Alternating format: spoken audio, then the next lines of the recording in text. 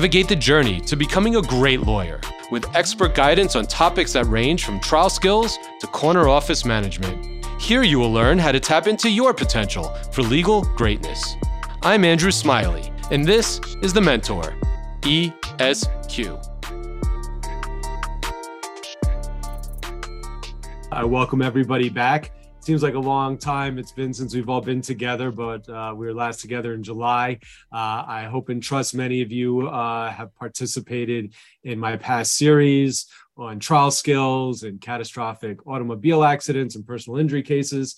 And today we are kicking off my newest series, which is the start of, now I'm going to be getting into some more specifics, areas of practice. And I thought construction accident cases would be a really good one, because in a lot of the one-on-ones I've been doing, which I hope you'll sign up for if you haven't already, just go to thementoresq.com to do a complimentary 30-minute Zoom with me, get to know each other.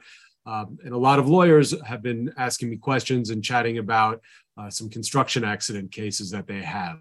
So this series is going to be a four-parter. We're going to start this month and continue up until the beginning of December.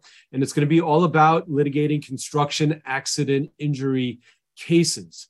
As you probably know, my routine by now is to spend the first hour trying to share with you as much information as I can.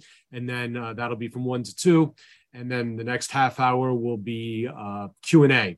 And while we're going along, if any questions, comments, guidance that you have, we are a community here. I don't profess to know everything by no stretch of the imagination, do I? I share what I know and hope that you'll get some takeaways from it and it will be helpful. But I know there happen to be some scholars on this webinar attending in the area of construction law. And if anybody would like to share, just put stuff in the chat, in the Q&A.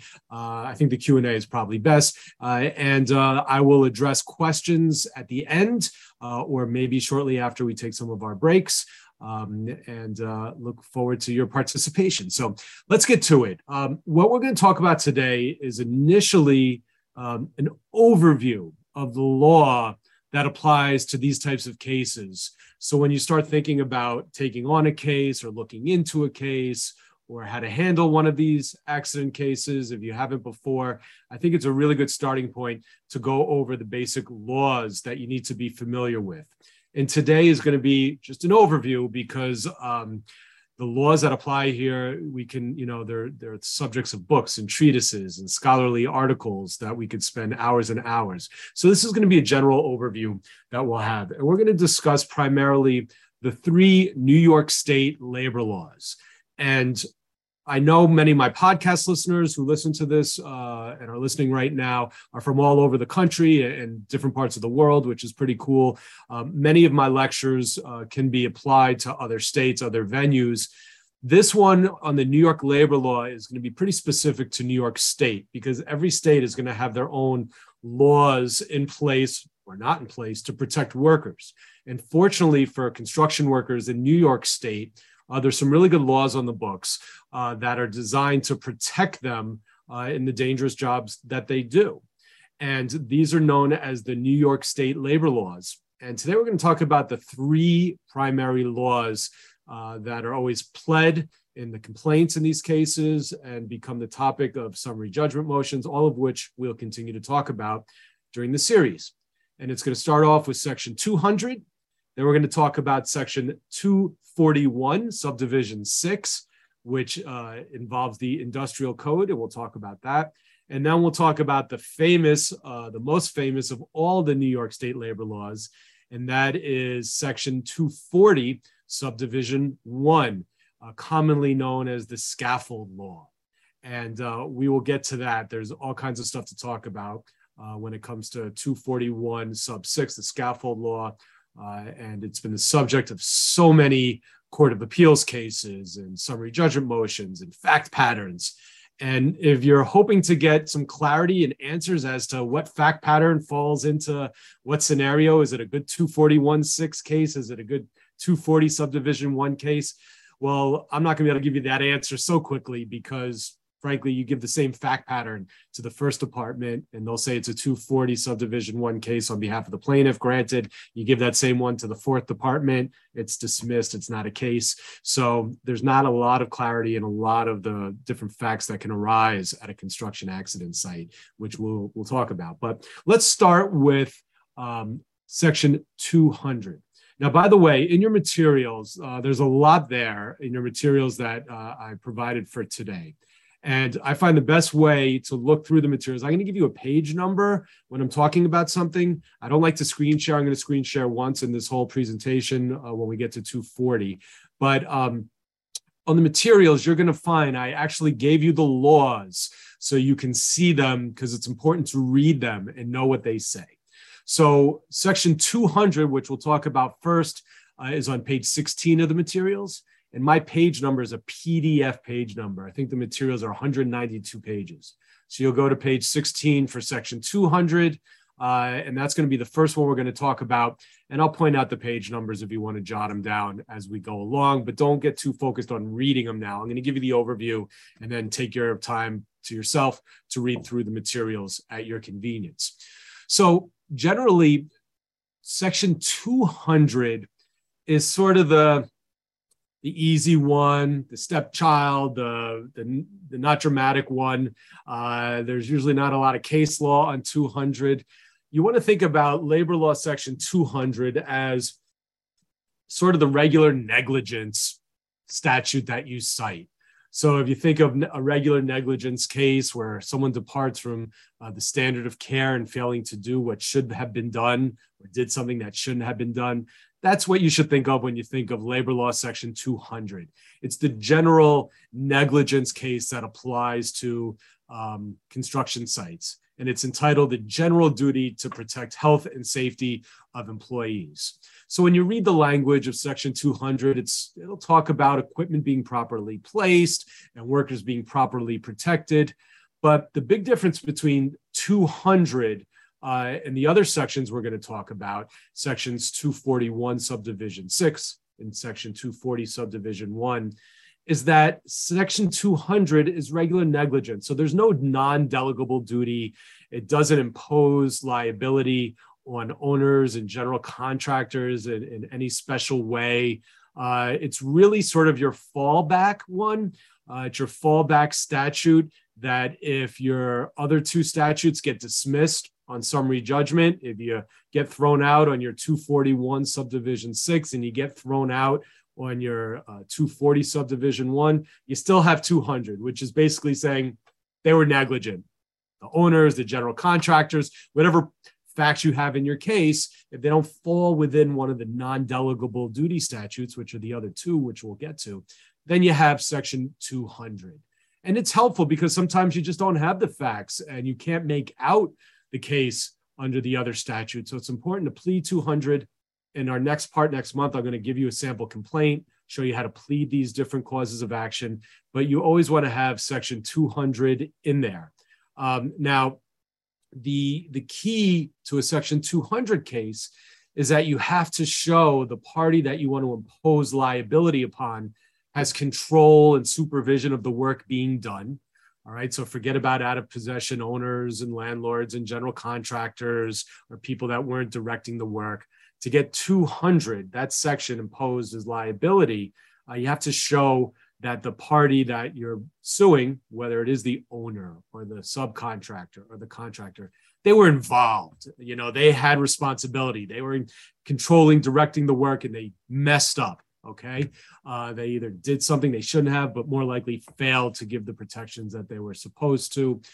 You also have to show notice if it's involving a condition. It's not a strict liability statute. So 200, again, just keep that in mind. You always want to plead it. You'll get a complaint from me next month to use.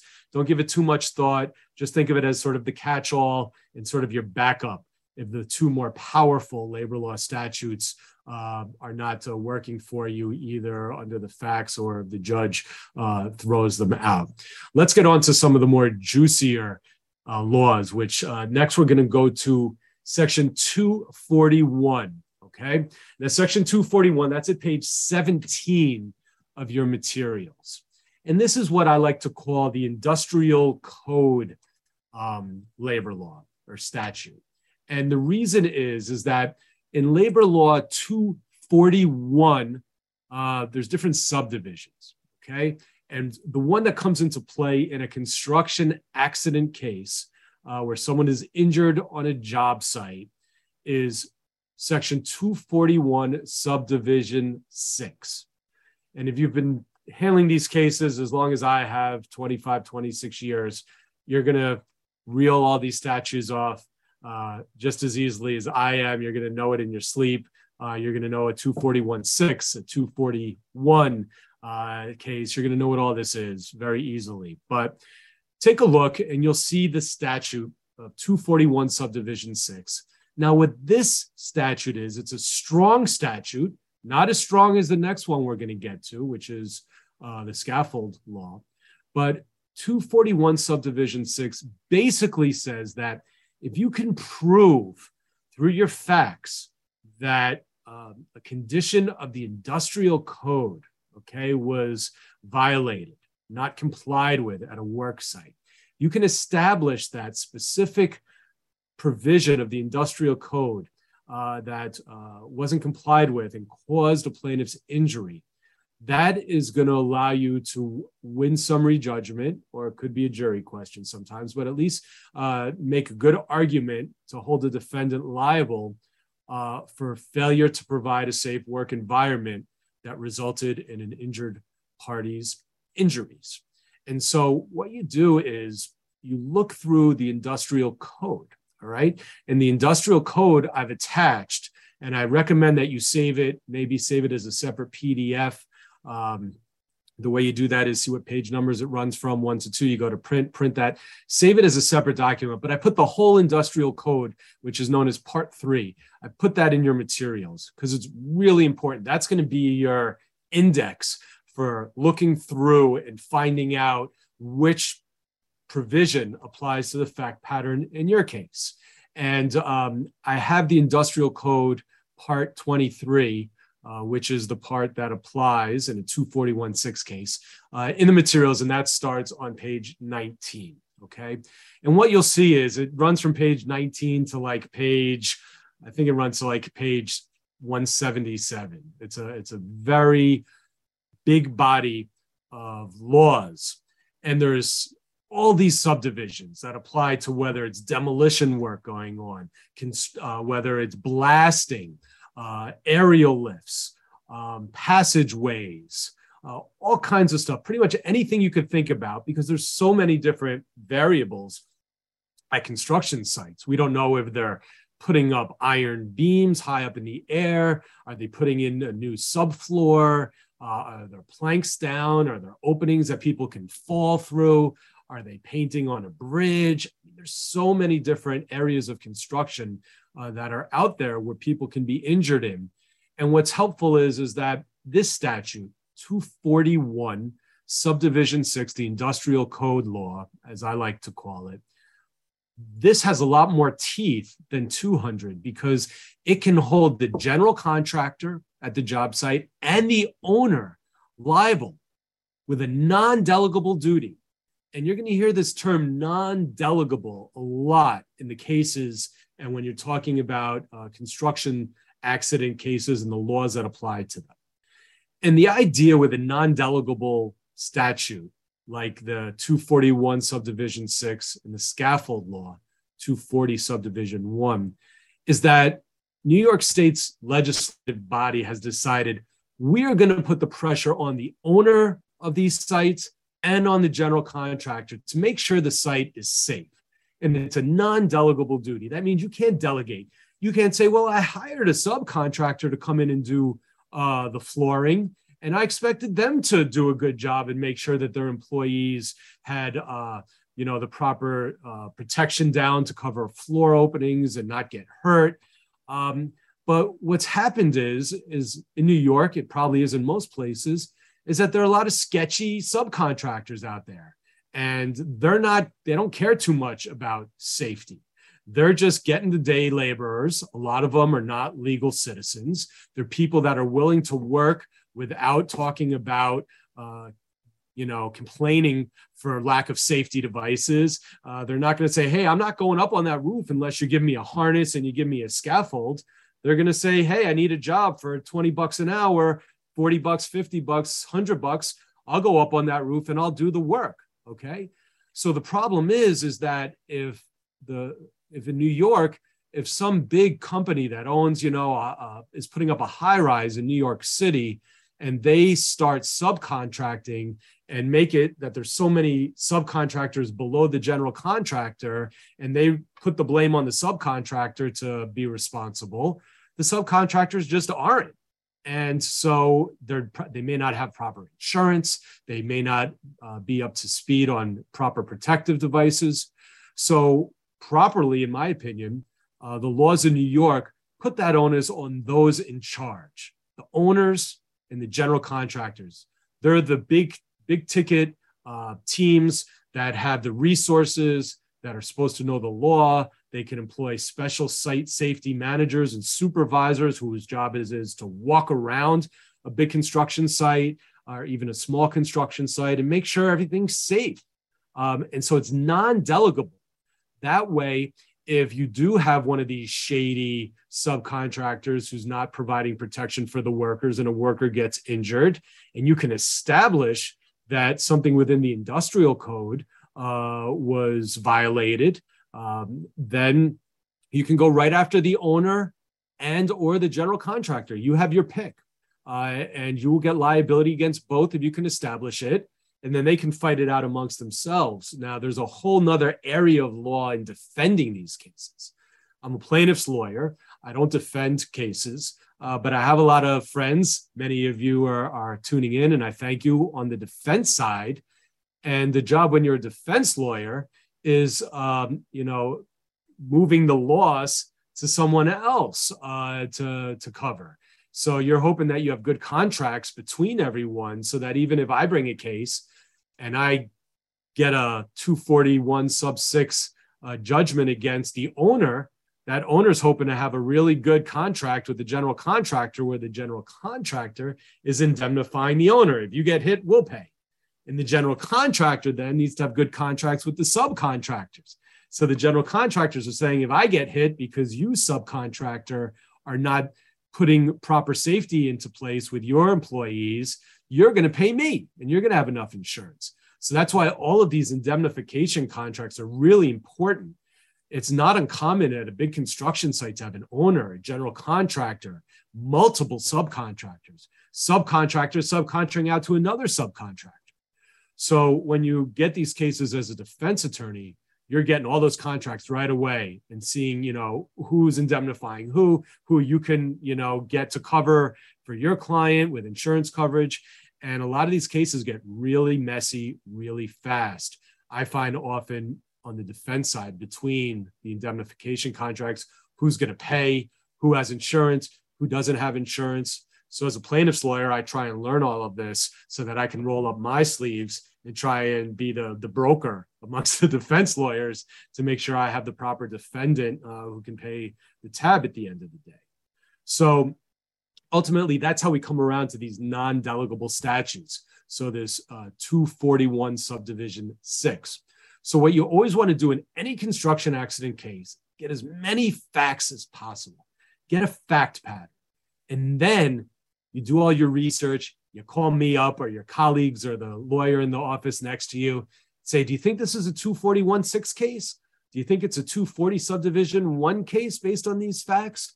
And you hit the books, you hit these statutes, you hit the industrial code, and you look up the specific provisions to try and see if they apply to your case. If you're joining us via podcast, the first attendance verification code for today's course is POD 318. Again, that's POD 318. So I took a quick look at some of the questions. I'll get to most of them towards the end of the program. But as far as I apologize to His Honor Judge Heyman, who was kind enough to provide me with some of his scholarly articles. And I did attach one of his articles that was published on the scaffold law to page 180 of your materials, but it's not a complete copy. And I think that the part that I provided to the Academy, somehow it just didn't have it all. So perhaps if His Honor can send it to Michelle during the CLE, or at a later time, she can provide it to everybody. I apologize. That is my fault. And I'll have some more of Judge Heyman's scholarly materials in the materials for the next parts to come as well. I'll fix it. No worries. Thank you. So here's how it works.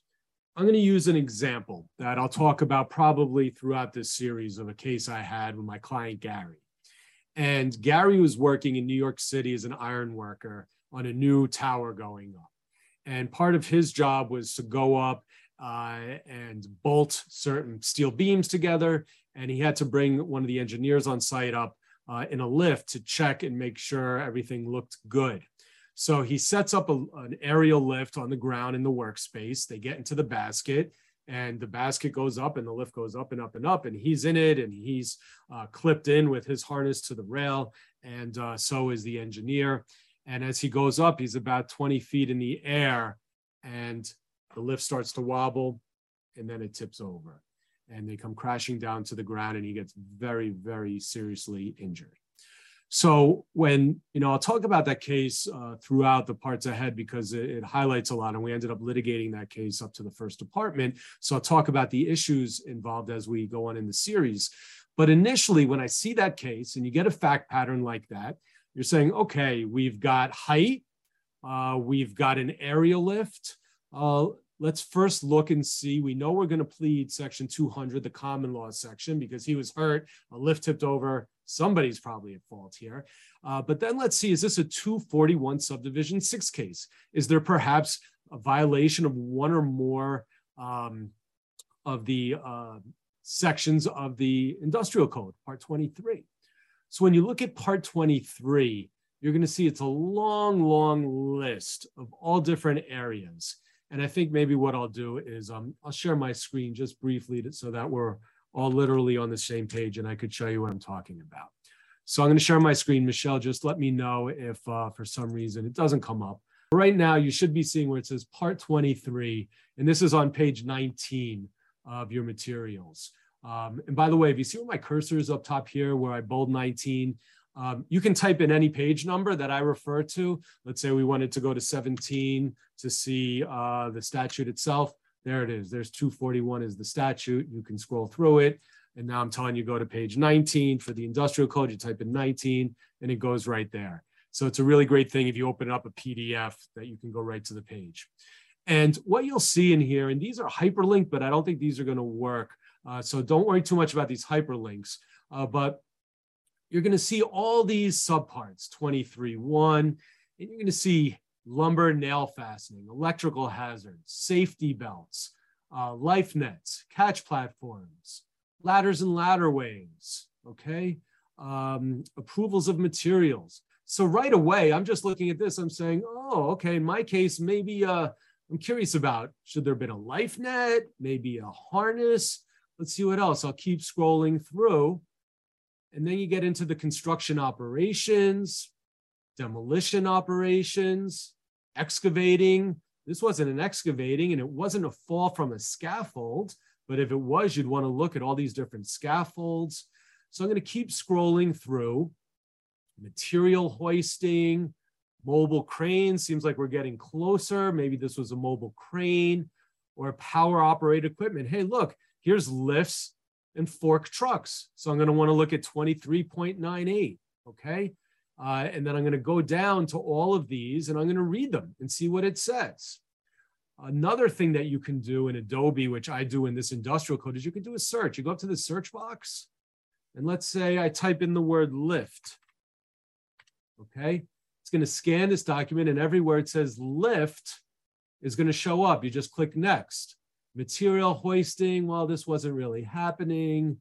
Okay, what's going on here? It's, lifting, isn't it? Lifting, right? So you can scroll through until maybe you'll get to something like no load shall be lifted.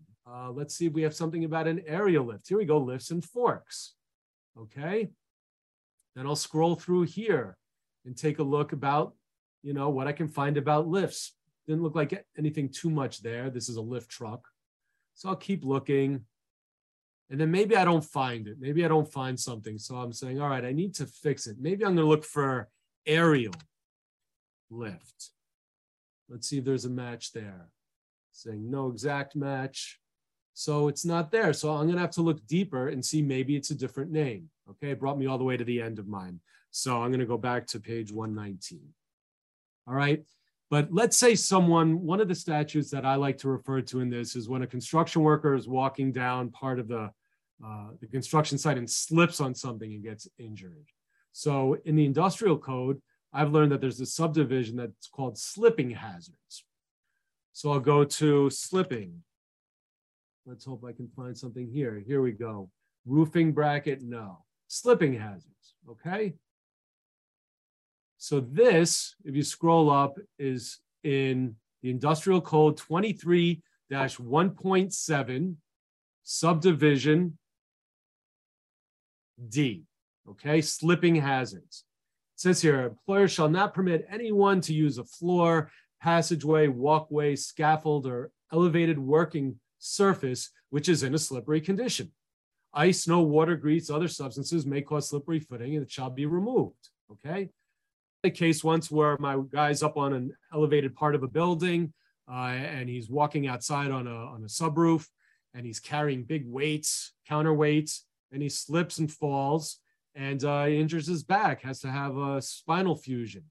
And we cited this, 23-1.7 subdivision D, as to support our claim under 241 subdivision 6. And it worked.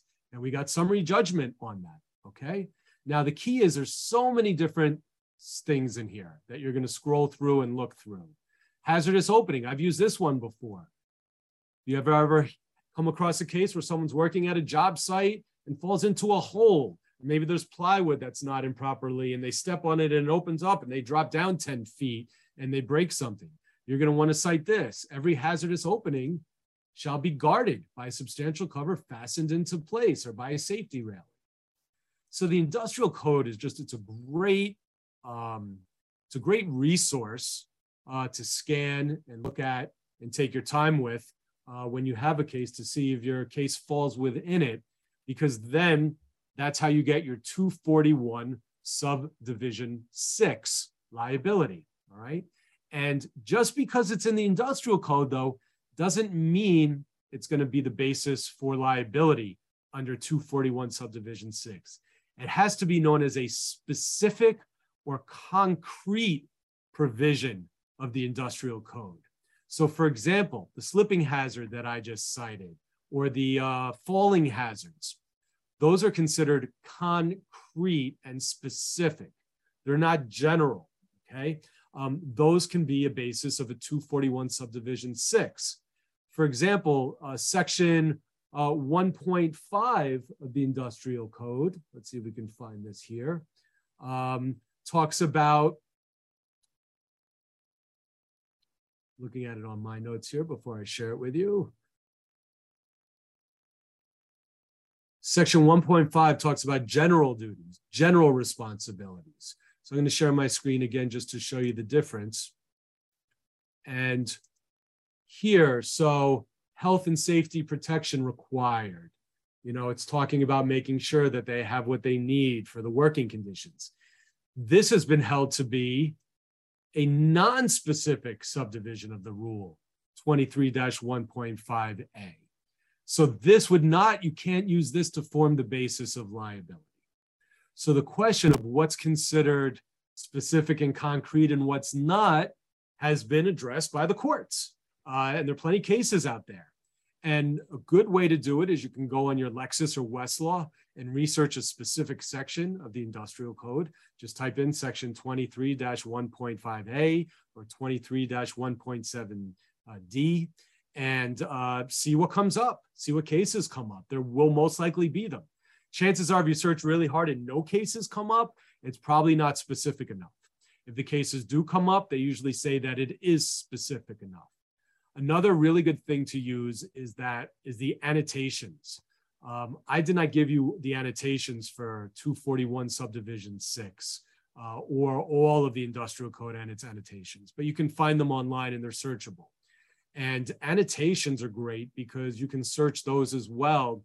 And you can find, if you look for the annotations under slipping hazards and see cases that may have cited that, whether it's concrete or not.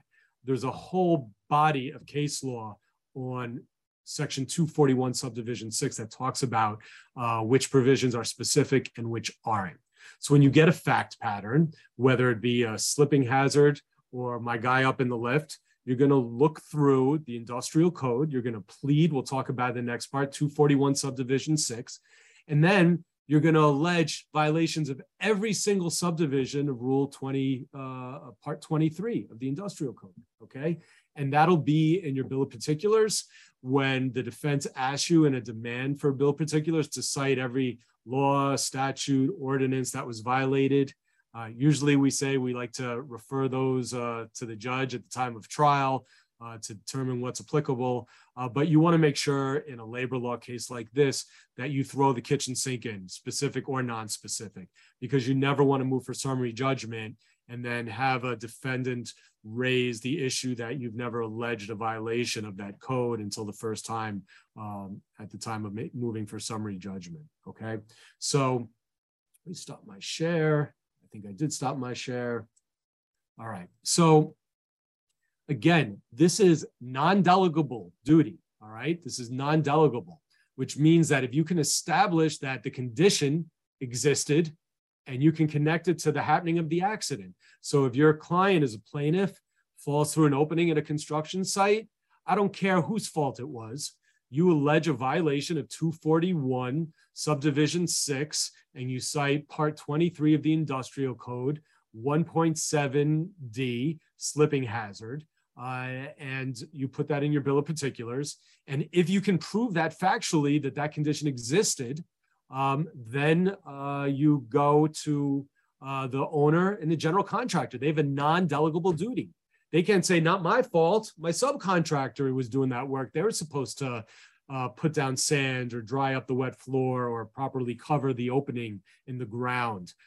Sorry, non-delegable. It's your job. You need to have a site safety superintendent, which on most big jobs, a general contractor or a owner will employ, whose job it is specifically to walk the site, to look for these problems. So they can say to the sub, time out, stop all work until you fix that condition, put up that rail, secure that board over the opening, put up a lift, get on a safety harness. So you'll hear terms like site super, safety advisor. You always want to find out, and we'll get to it in the part where we talk about depositions, who's in charge of safety. And you'll usually get a concession from the owner or the general contractor saying, we are. That's why we have a site safety person or a site safety superintendent at the job site. And you're usually going to want the deposition of that person, okay? And again, non-delegable duty. Now, a big difference between 241 subdivision 6, which we've been talking about with the industrial code, and what we're going to talk about next in the remaining 15 minutes of the hour, scaffold law, which I know you're all waiting for me to talk about. The big difference is that although 241 has more bite than 200 because it's non-delegable duty for the owner and the general contractor, it's not strict liability. You still got to prove it, and they can still argue comparative fault. Okay, yeah, we were supposed to protect that opening and not make it so somebody could step through and fall down 10 feet, but you know, all the workers at the site were told, before you go near any plywood, make sure you look for any openings. And if you see any, don't step in or don't go on the plywood. Make sure it's secure before you step on it. If not, report it up. And the plaintiff, he was told that and he didn't do it. So even though he stepped on it, he should have checked first. So there's some comparative fault there. So that's all fair game in 241 subdivision 6. It's non-delegable. That's the good news. You get the owner and the general contractor in if you can prove a violation of a specific provision of the industrial code, but you still have to fight off an argument of comparative fault, okay? But you don't need to prove notice to the general contractor, okay, or the owner. in a situation. Again, unlike 200, it's got more bite. It's non-delegable. It's their job proactively to make sure everything is safe for the workers. That's why construction accident cases are good plaintiffs' cases and tough for the defense, because these laws are really strong to protect the workers and hold the big shots, the owners and the GC, liable if someone's injured. Ultimately, it's their responsibility to make sure their workers are safe. All right, now, in the remaining time, let's get to the big one, the one that is by, in a way, the largest subject of numerous court decisions, as Judge Heyman has spent so many hours and so much of his time writing scholarly articles on New York State Court of Appeals cases, appellate division cases. There is a lot of uncertainty amongst the departments. Sometimes the Court of Appeals chimes in, sometimes they don't. Sometimes they throw all of us a curveball and we're not really sure what they mean because we don't know if they're being really specific to the facts of a specific case or whether they want that to apply broadly. So it's a tricky area. You can always throw out a fact pattern and not know whether it would fall into it being a 240 subdivision 1 case or not, depending on the appellate department you're in. But we do the best we can as litigators. And let me talk to you a little bit about the statute, okay? So the first thing is Section 240 is on page 178 of your materials. And I'm gonna share that with you right now, just to point out some important parts of it. Now, this is the scaffolding law that I'm sharing with you, okay? So Labor Law 240, here we are, scaffolding and other devices for use of employees, all right? The highlighted area, this is the good stuff. This is the important stuff that you're gonna have to prove and show that your fact pattern falls into this subdivision, this paragraph of 241. So first of all, it's not gonna apply to a 1 or 2 family house. We have a lot of those in New York City, especially in the outer boroughs, Queens, Brooklyn. You'll see a lot of 1 and 2 family homes. They may even be co-ops with 2 different people, 2 families living in it. But basically, if it's a private home or a home shared amongst 2 families, this statute does not apply, all right? The legislature doesn't want to come down hard and put strict liability on all of us as homeowners, right? You have your house, the contractors come to repair the roof, you hire someone, a roofer, they go, the guys working on the roof they're not tied off, they fall off the roof and get badly injured. You're not going to be liable under Labor Law 240 subdivision 1 because you're a homeowner. You're not a commercial contractor. You're not a business owner. This isn't a corporate commercial type project going on.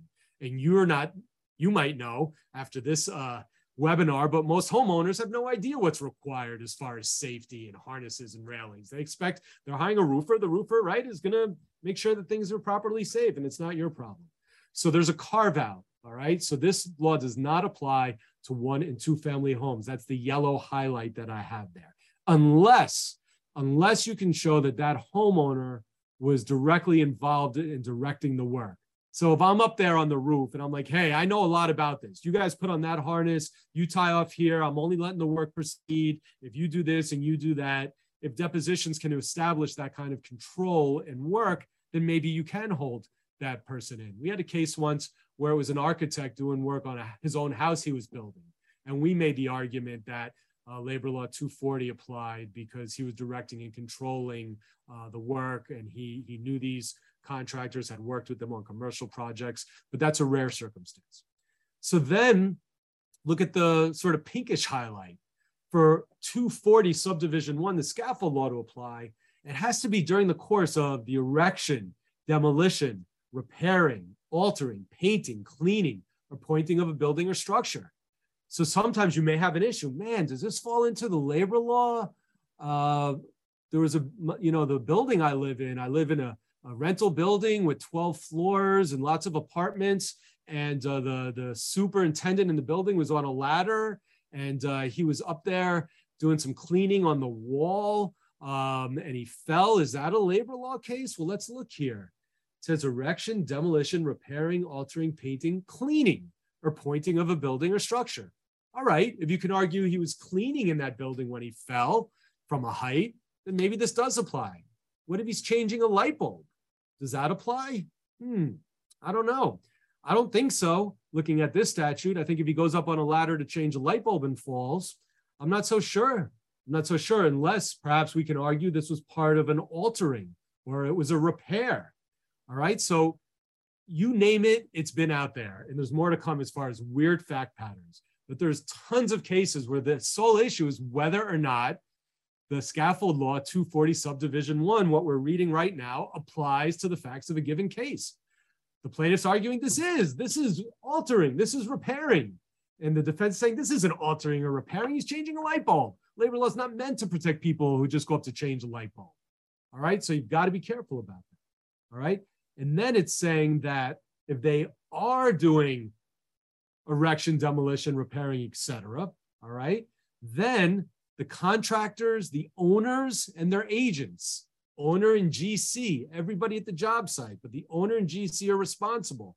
They are responsible for the stuff in green here: scaffolding, hoists, stays, ladders, slings, hangers, pulleys, braces, irons, ropes, all of that as to give proper protection to the person employed, okay?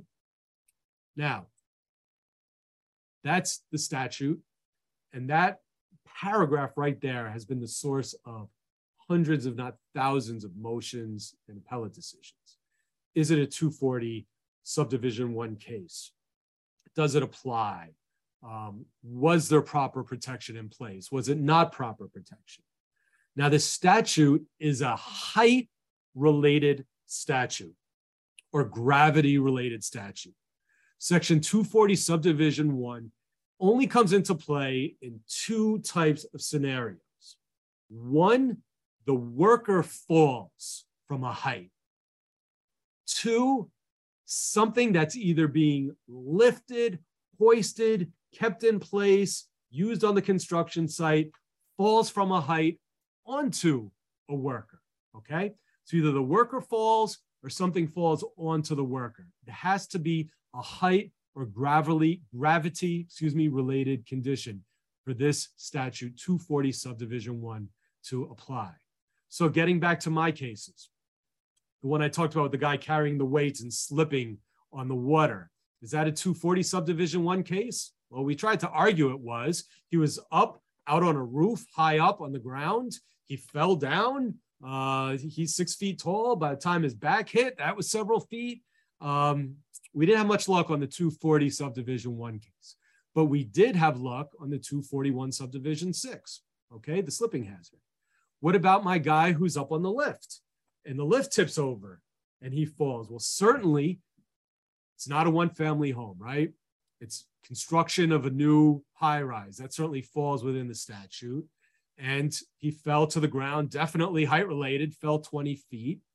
So the argument there is, was the lift properly placed to give him protection? Did he have the right harness on? He was clipped off to the device. Do we have a case? I'm not going to tell you how it ended up, but I can tell you there's a big debate, okay? But if you can prove all the elements, height-related, they weren't provided with proper fall protection, and they were injured as a result, then it's a slam dunk on liability. It's absolute, no comparative fault, no contributory negligence. The owner and the GC are responsible, whether it was their specific job to make sure that person was tied off or protected or not. That's 240 subdivision 1. And there's only one defense to it, okay? And that's what we call sole proximate cause. Contributory negligence cannot be argued. You can't say in my situation, well, the guy should have set up the lift better. You know, he was negligent in not setting up the lift, and maybe that's why it tipped over. Nope, that's negligence. That doesn't apply. You have to say the only way this accident happens is if my client, who was up in the lift that tipped over, was the sole proximate cause, that it was, but for him, it wouldn't have happened. It was only could have been his fault and nobody else's. And that is usually the argument that happens in these 240 subdivision 1 cases. The plaintiffs argue, hey, that's just negligence. You're arguing that our guy may have been slightly contributory negligence, but he's not the sole proximate cause. You guys violated the statute. That's what caused it. You're liable. And the defense says, well, if your client had set everything up right, then the accident would have been here. Of course, he's the sole proximate cause. We both make our pitch. We cite similar cases that we can find to bolster our argument, and we see what happens with the trial court judge, and then if need be, up to the appellate department. We'll talk about how you argue those cases. But sole proximate cause is the only defense. A sole proximate cause can be a recalcitrant worker, can be a sole proximate cause. So the evidence shows that a person was up on a scaffold and it's undisputed that he was given a harness, told to click in. The site super walked by, saw him, he was clicked in, up on a scaffold with a safety harness, everything was fine. But let's say while he's working, he says, I don't need this harness. I've been doing this 20 years. I've never fallen. It gets in my way. He unclicks it, continues to work and falls. That's a sole proximate cause. That's a recalcitrant worker. They're not using the safety vices that they were provided, okay? So that's the only defense. If you can make out the case of everything else, that would be a sole proximate cause defense.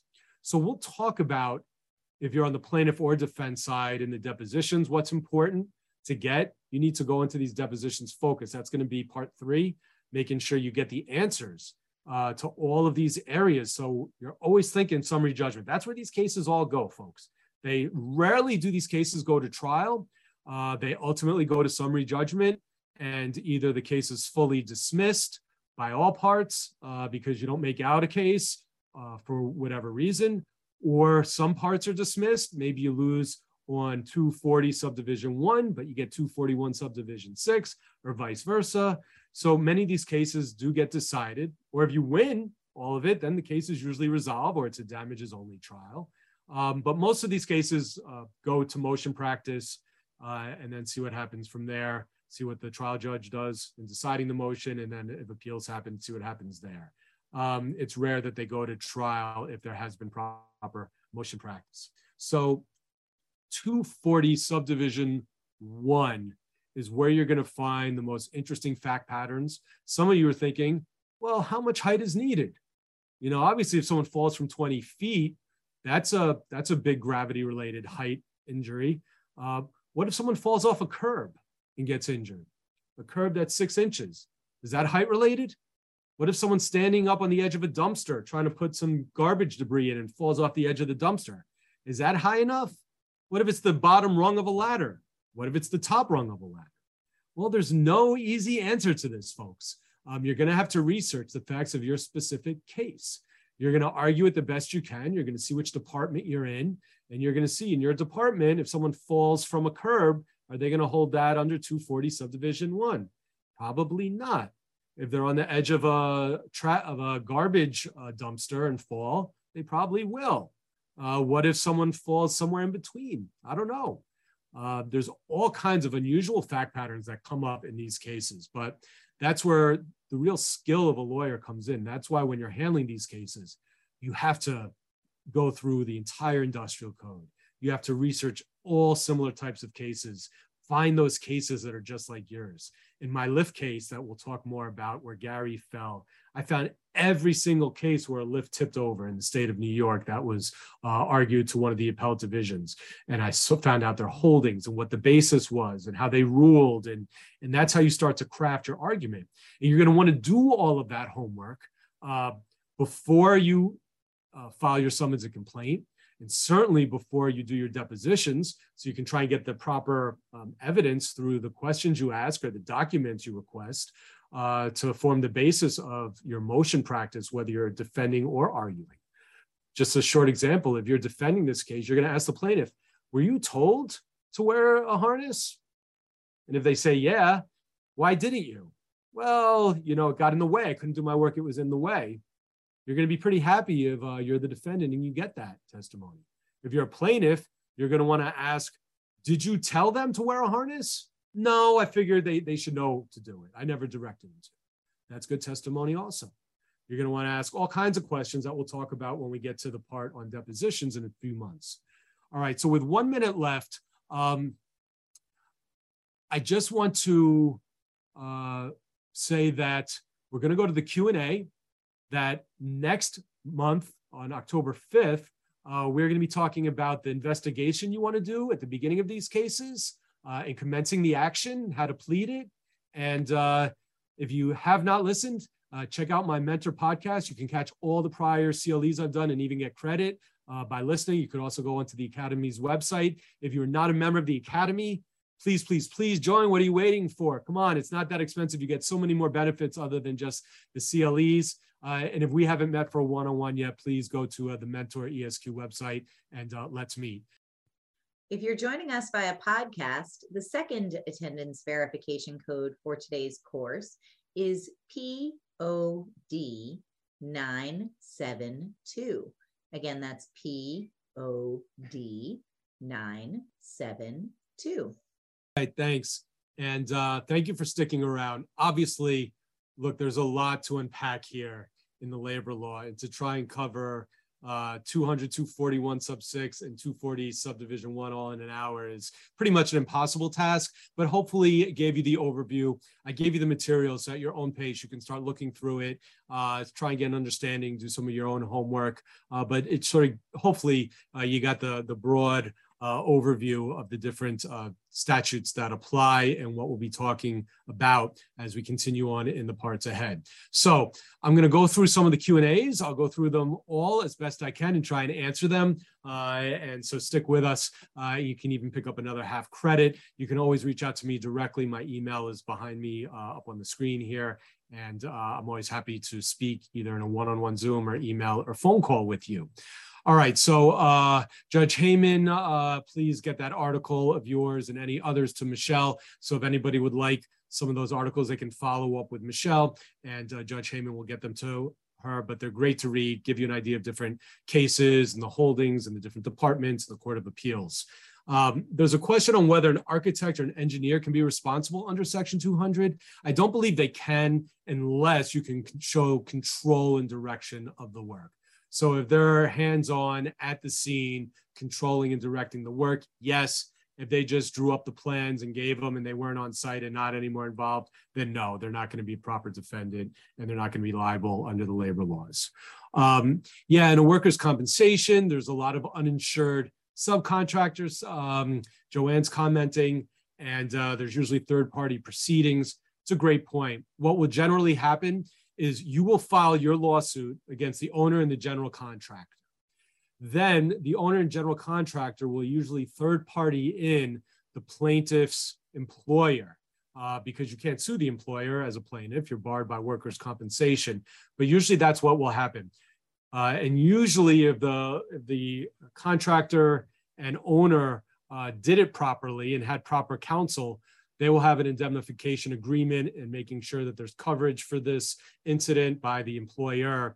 And so they'll put the pressure on your client's employer to pay to settle the case. It's sort of an end around that happens. But oftentimes, as I mentioned earlier, there's a lot of litigation going on between the owner, general contractor against your client's employer or the subcontractor who is at fault and not making sure their employee was safe, but they're not living up to their indemnification contract or covering the incident.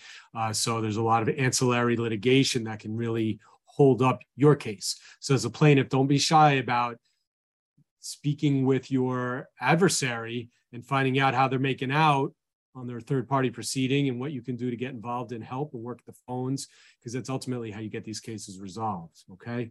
Nicole is asking about case law with a split amongst the departments on whether summary judgment can be granted on a 241 sub 6. I am not aware of any recent case law. If anyone else is, please put it in there.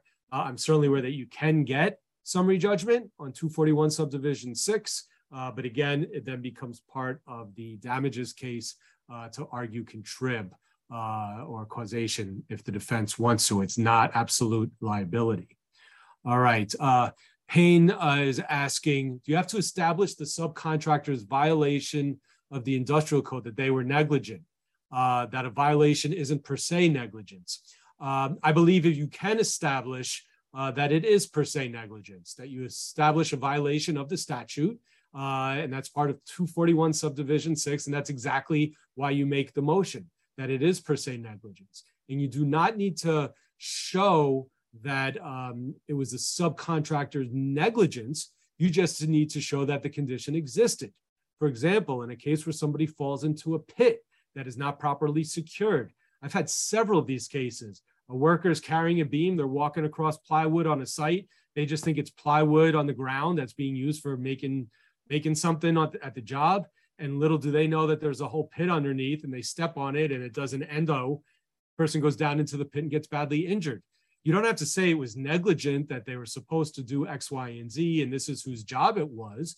You just have to show that it wasn't properly secured under the industrial code, part 23. You cite the section, and then the owner and the general contractor are going to be liable. It's a non-delegable duty. You do not need to establish actual negligence of the subcontractor, even though that's likely what caused it, okay? And again, if all you get is some form of negligence, then and it's not really doesn't fall into a concrete provision of 241.6, and it's not a 240 case, that's what you have your 200. You're just arguing negligence of one of the contractors at the job site caused your client's injury.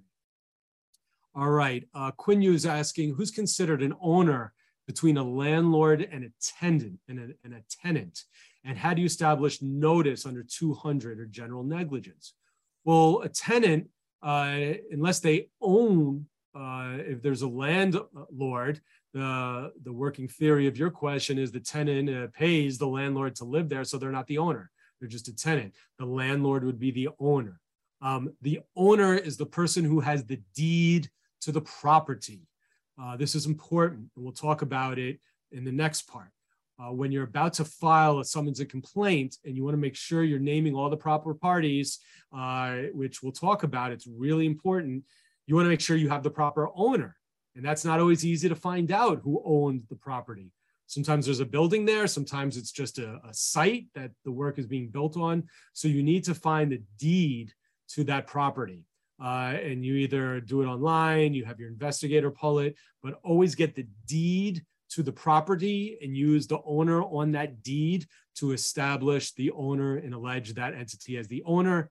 And we'll talk about in pleading, you can always allege more than one owner. And then notice under general negligence would be, let's say a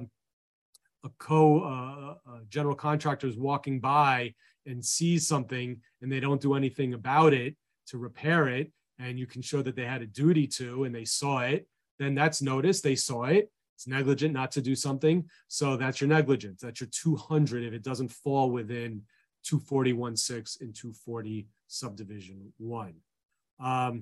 Payne is saying that Cornell has an indexed version. Yeah, I think that may have been where I got my original one. Oh, look, Payne posted it. That's awesome. Thank you. So everyone should immediately click on the link that Payne was kind enough to post. Cornell has the industrial code. It's indexed. It's searchable. Keep it on your desktop, and you get a fact pattern in. Do your homework. Very easy to find out. All right. Wilbur Ramos is talking about reading Brian Schute's articles in the Law Journal. Brian Schute is a scholar in this area and is extremely knowledgeable. I used to go to some of his presentations where he would give a fact pattern and ask everybody in the room, raise your hand if you think it's a 240 subdivision 1 case, if they granted it for the plaintiff. Raise your hand if you think it's not and they grant it for the defendant. And 9 times out of 10, 10 times out of 10, it was split up all over the place in the room, and cases that everybody thought they knew for sure they did, they were wrong, and the ones they didn't think they were right. I mean, it's all over the place. All right. Next, Nancy. My views on the New York State allegedly strict liability statute. Many cases against owners' deep pockets seem to be reversed on appeal.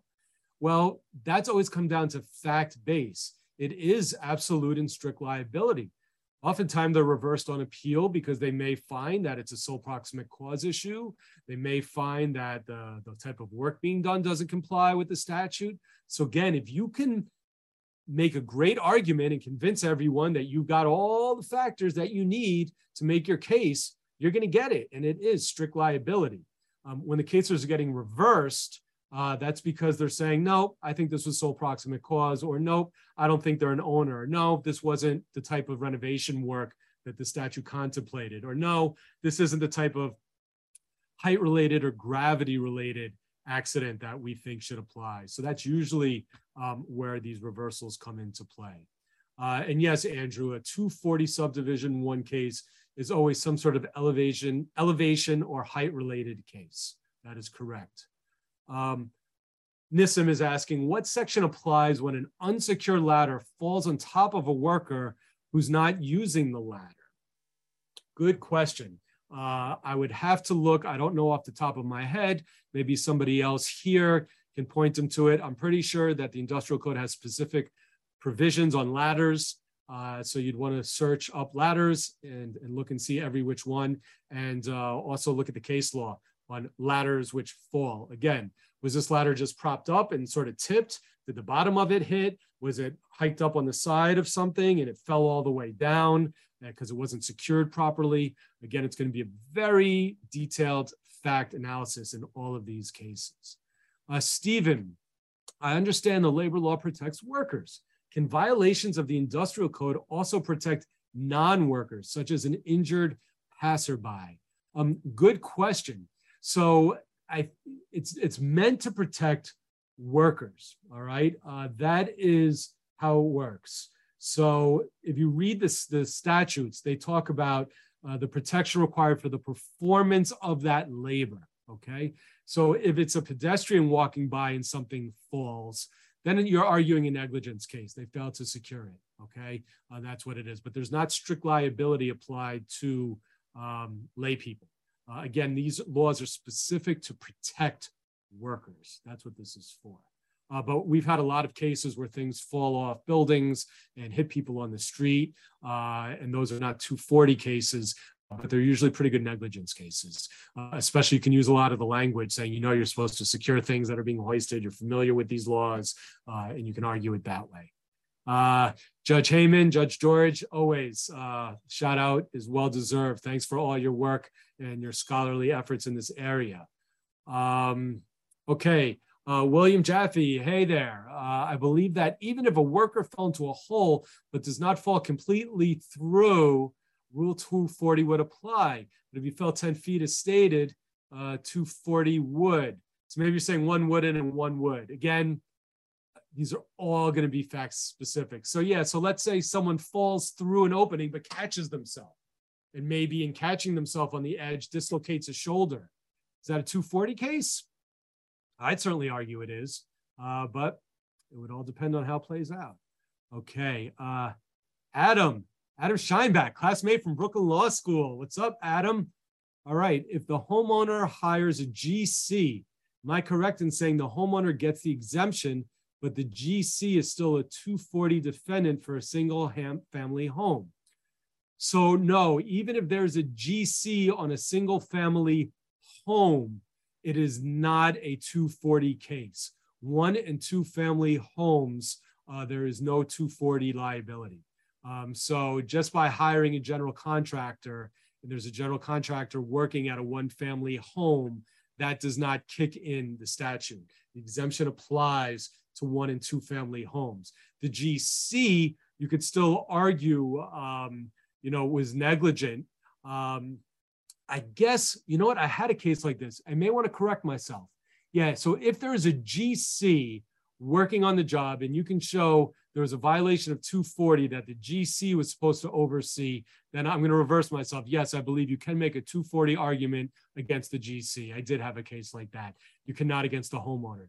That's right. When you read the statute, it says all contractors and owners and their agents, except owners of 1 and 2 family dwellings, who contract for but do not direct the work. So yes, GCs directing work on a 1 or 2 family home, they can be held liable under 240. Thanks for that good question to clarify that. Gary is asking, is an architect or an engineer working for an owner an agent under the scaffold law? Generally not. I've not seen that.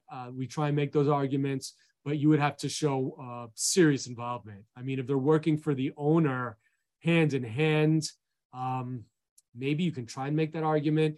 Generally, to get any architect or engineer involved, you're going to have to establish factually a significant amount of control over the work.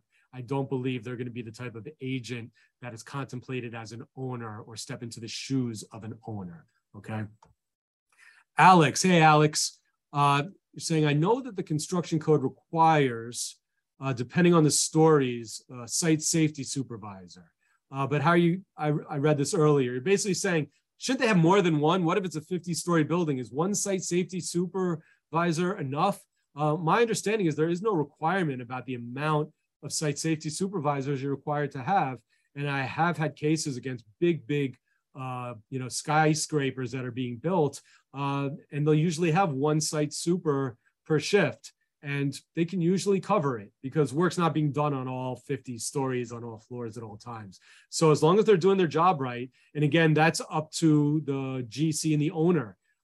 It's a non-delegable duty. If I'm running a project and I'm the owner or GC, knowing what I know, I would be personally walking that property every day looking for potential violations and making sure they're fixed. I would be hiring multiple site safety supervisors. I'd be counseling companies like that to do so, but I don't think there is a requirement. I don't even think that there's a specific requirement that a site safety supervisor be on site all the time. You can check me on that. I don't think there is, but check me on it. But ultimately, it's a non-delegable duty. So if they don't have one, that's a problem for them. All right, Kyle, how are you? For plaintiff's attorney, he's talking about, look at the case of Runner for New York Stock Exchange. Thank you, Kyle. Everyone check that case out, pull it up and read it. Kyle is asking, can a plaintiff be a sole proximate cause of an injury in a 240 subdivision 1 case and not be a recalcitrant worker? Sure, they can. So they may be doing everything they're told, but then do something stupid. Or so negligent that it can only be deemed the sole proximate cause. So let's say they set up scaffolding on an uneven elevation and it's set up with like wood chucks to keep it in place against each, or locks on each tire. And let's say they need to move the scaffolding. So they unclick the locks, they move the scaffolding and they go up on it.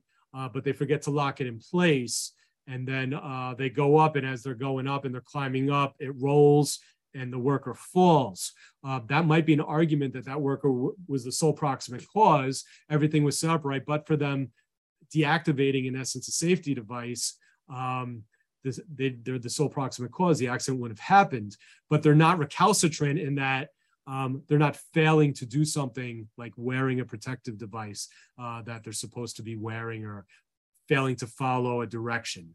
We'll talk about this more, but a little extra bonus stuff for those of you who are kind enough to hang in here with me. You definitely, as a plaintiff's lawyer, when you're questioning every witness on the defense side of this case, all the contractors and site supers, you always want to ask the following question. Did you ever direct the plaintiff, cite the plaintiff's name, to do something regarding safety where the plaintiff refused to do it?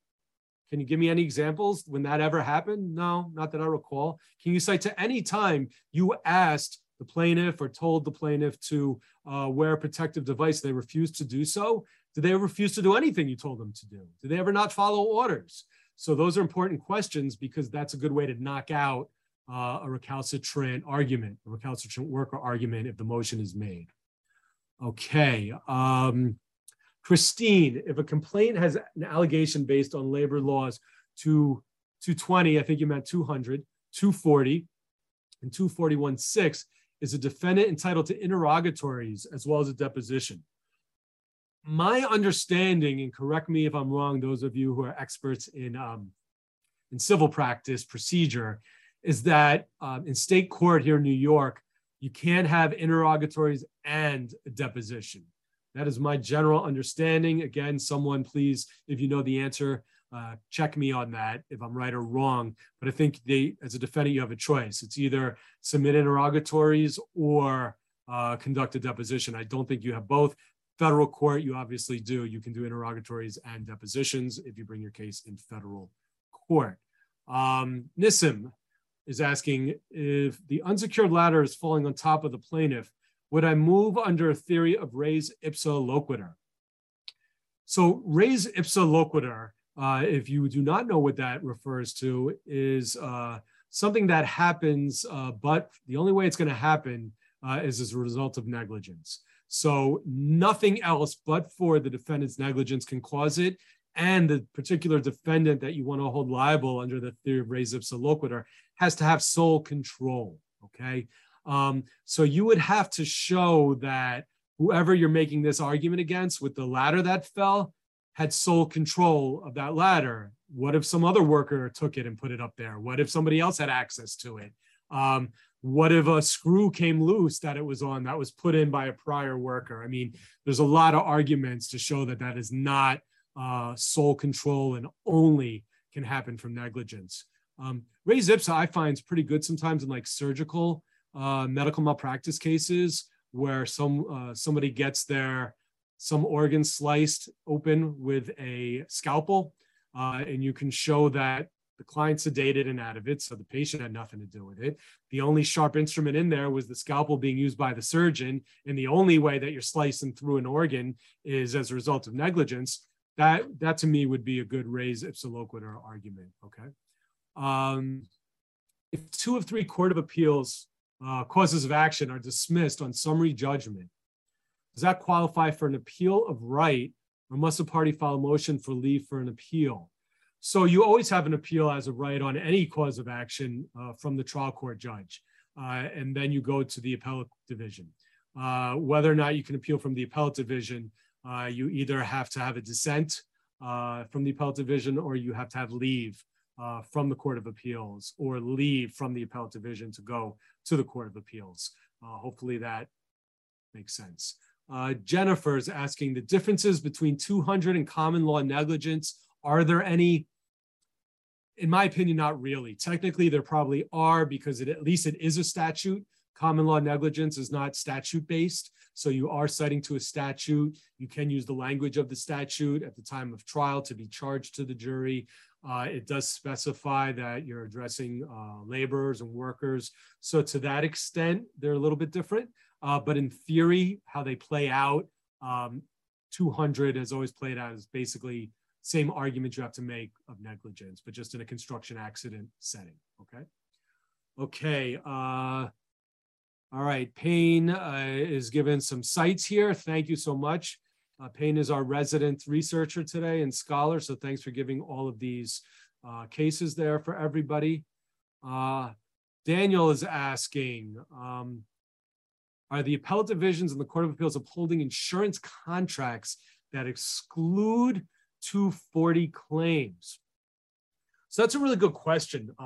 What I'm running into a lot is we'll handle labor law cases that are maybe outside of New York City, smaller jobs, not really union jobs. A lot of day laborers are hired by an owner of maybe a condominium complex, hires a GC to, redo all the decks, and the subcontractors come in and nobody has scaffoldings on, and it's really a mess. And then when we start bringing the case, the owners have indemnification contracts from the subcontractors, but then when you look at this shady subcontracting deck company that doesn't bring even harnesses or scaffolds for their workers to put these decks up at an elevation, you find out that they're getting these cheap insurance contracts that don't cover elevation injuries. They don't cover even employees. They're meant to just cover lay people walking by. So I don't think it's a matter as to whether they uphold them. I think it's a matter of practicality. I mean, everybody's entitled. 2 parties to a contract can agree on any language they want, and someone can agree to get any insurance they want. They'll pay for cheaper insurance that covers less. So I don't think that there are cases, someone correct me if I'm wrong, please, but I don't think there's case law saying, no, you have to ensure that you can't exclude 240. I don't think that's happening. I think what you may be finding or hearing about is that there are contracts where there just is no coverage. And unfortunately, that ultimately ends up hurting the plaintiff, or perhaps the GC or the owner, if the subcontractor doesn't have proper insurance. So certainly if I'm counseling owners and contractors doing this type of work, I'm making sure they're getting proof of a lot of insurance coverage from all of their subcontractors and everybody on that job site. Okay. All right. Payne is putting up some more law. Thank you. All right. David's got something long up here. Let me take a look, David. If a roof collapsed at a construction site, which had not been built as to code, does 23.1.7 protection from overhead hazards, does Does that qualify? I think you're saying. Yeah, I think it does. I definitely think overhead hazard protection, I've used that before, is a concrete and specific statute and provision rather under 241 subdivision 6. I think I can hit a few more. I'll go through. I'll go for a couple more minutes. So the questions, there's some Q&A about the tenants being owners, and I thank you to Patricia. No, it was Jason and Jeffrey talking about that, where tenants have been held liable under the labor law, and they've been held to step into the shoes of the owner. And I can see how that can happen factually. So I can see that in a commercial environment. So let's say somebody owns a shopping center, and let's say Stop and Shop is a tenant of the shopping mall, and Stop and Shop hires to have their own work done, maybe on their loading bay and all of that. I think you could have them in as the owner for purposes of that, along with the deed owner, if that situation arises. So again, these are all really fact specific. I was thinking more in the context of a tenant resident in a residential building. You're probably going to find out that it's the landowner of that building who would be liable, and not a tenant, but probably commercial tenants can be found as owners. So thank you for pointing those out. Patricia's asking what happens when a property has ownership interest by an industrial development agency. Not really sure what that means, but if it means, let's say there's an interest in ownership or partial ownership from some out of possession entity, maybe an investor or someone else, I guess it's going to be the details of that ownership. Again, look to the deed. The deed usually has one company. So let's say it's Smiley Holdings LLC owns the building, but Smiley Holdings has Andrew Smiley, Michelle Stern, the Academy. Let's say we all have an ownership in it. It's still going to be the entity on the deed, the Smiley Holdings. That's the owner, not the different owners of the holding company. So again, you got to look at the deed. It gets a little tricky sometimes. When in doubt, name everybody and let them sort it out. Andrew is asking, have I had any cool 240 subdivision 2 cases? Well, for starters, I had to look and see if that was a typo. If you meant 240 subdivision 1, and I realized you meant 240 subdivision 2, the hanging scaffold case where the scaffolds are swaying. You'll find those usually, I think, in bridge work when they're working under a bridge and have a hanging scaffold. Off the top of my head, unfortunately, I can't recall any cool ones. I'm sorry. I'd be happy to share if I did. I'll keep an ear out. If anybody else has, please let Andrew know. All right, Adam, got you, man. Ross, do single family garages give owner protection? How about barns? So it's funny you say that. I had that exact case that I'm just about to reject, unfortunately. I signed up a case that was out in a rural area where a couple bought a property and they were developing it with a bunch of structures on the property. One that appeared to be a nice big barn.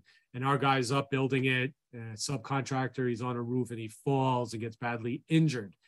My research, which I'm just buttoning up now, seems to indicate that if it's just a 1 or 2 family owner of that property, that the structures on that property fall within. So it doesn't just have to be a 1 or 2 family structure, but if the property is owned by only one family, even if there's multiple outbuildings on it, if it's one owner, it's no labor law case, unfortunately, for me and my client in this one. And I believe that's the applicable law in this situation. All right. Let's go to commercial purpose. If part of a single or double family residence is being used for a commercial purpose, like an office and Airbnb, can that impact the homeowner exception protection? I think it may. I think that's really fact-based. I've looked into that also, and I don't have a really clear answer to give you. I think if you have a situation where maybe the ground level of the 2-family home is commercial, if you can argue that it's commercial purposes, I think that could pull it out of the exception. But I look into the specifics of it. I don't think an Airbnb in and of itself would do it. I think it's got to be more, but again, it's going to be fact specific. All right, I'm going to finish off with one more. Let's see. Oh, thank you, Matthew. He's saying correct. You don't do interrogatories and deposition, so it's one or the other. someone, and then Benjamin saying it's interrogatories or BP. You can have depositions and interrogatories. Well, here we go. Let's keep looking into that and see. I don't know the answer to that. Someone saying, yeah, you could serve interrogatories. So it seems, according to our group here, that you can do interrogatories and depositions. Again, I'm not the word on that, so check it out. So let me see if there's anything else that's one that I can talk about. Oh, thank you. Jeff's putting up CPLR 3130, so that should give you your answer. When in doubt, look it up. I thank you all for all. It was great. You asked so many questions. We had over 70 questions here, which I love. A lot of good engagement. I hope you all stick with me. We got 3 more parts to come. Construction accident litigation is super interesting. You have so many fact patterns, so many areas of law. It's very intellectual. It's very fact-based, very interesting. And I look forward to working with you all through parts 2, 3, and 4. That'll bring us towards the end of this year, if you can believe it. Welcome back. I hope everyone had a great summer. Please reach out to me. Let's do a Zoom. Listen to my podcast. If you're listening to it now, which it comes out about a week after every CLE, I put it up on my podcast in addition to my interviews and my other pontificating episodes. You can get CLE credits for anything that I do with the Academy. So please do that. I always appreciate if you give me a nice review or like it on my podcast. It helps me with the search engines. We all try and get what we can out of it. So thank you all, and I'll see you next month.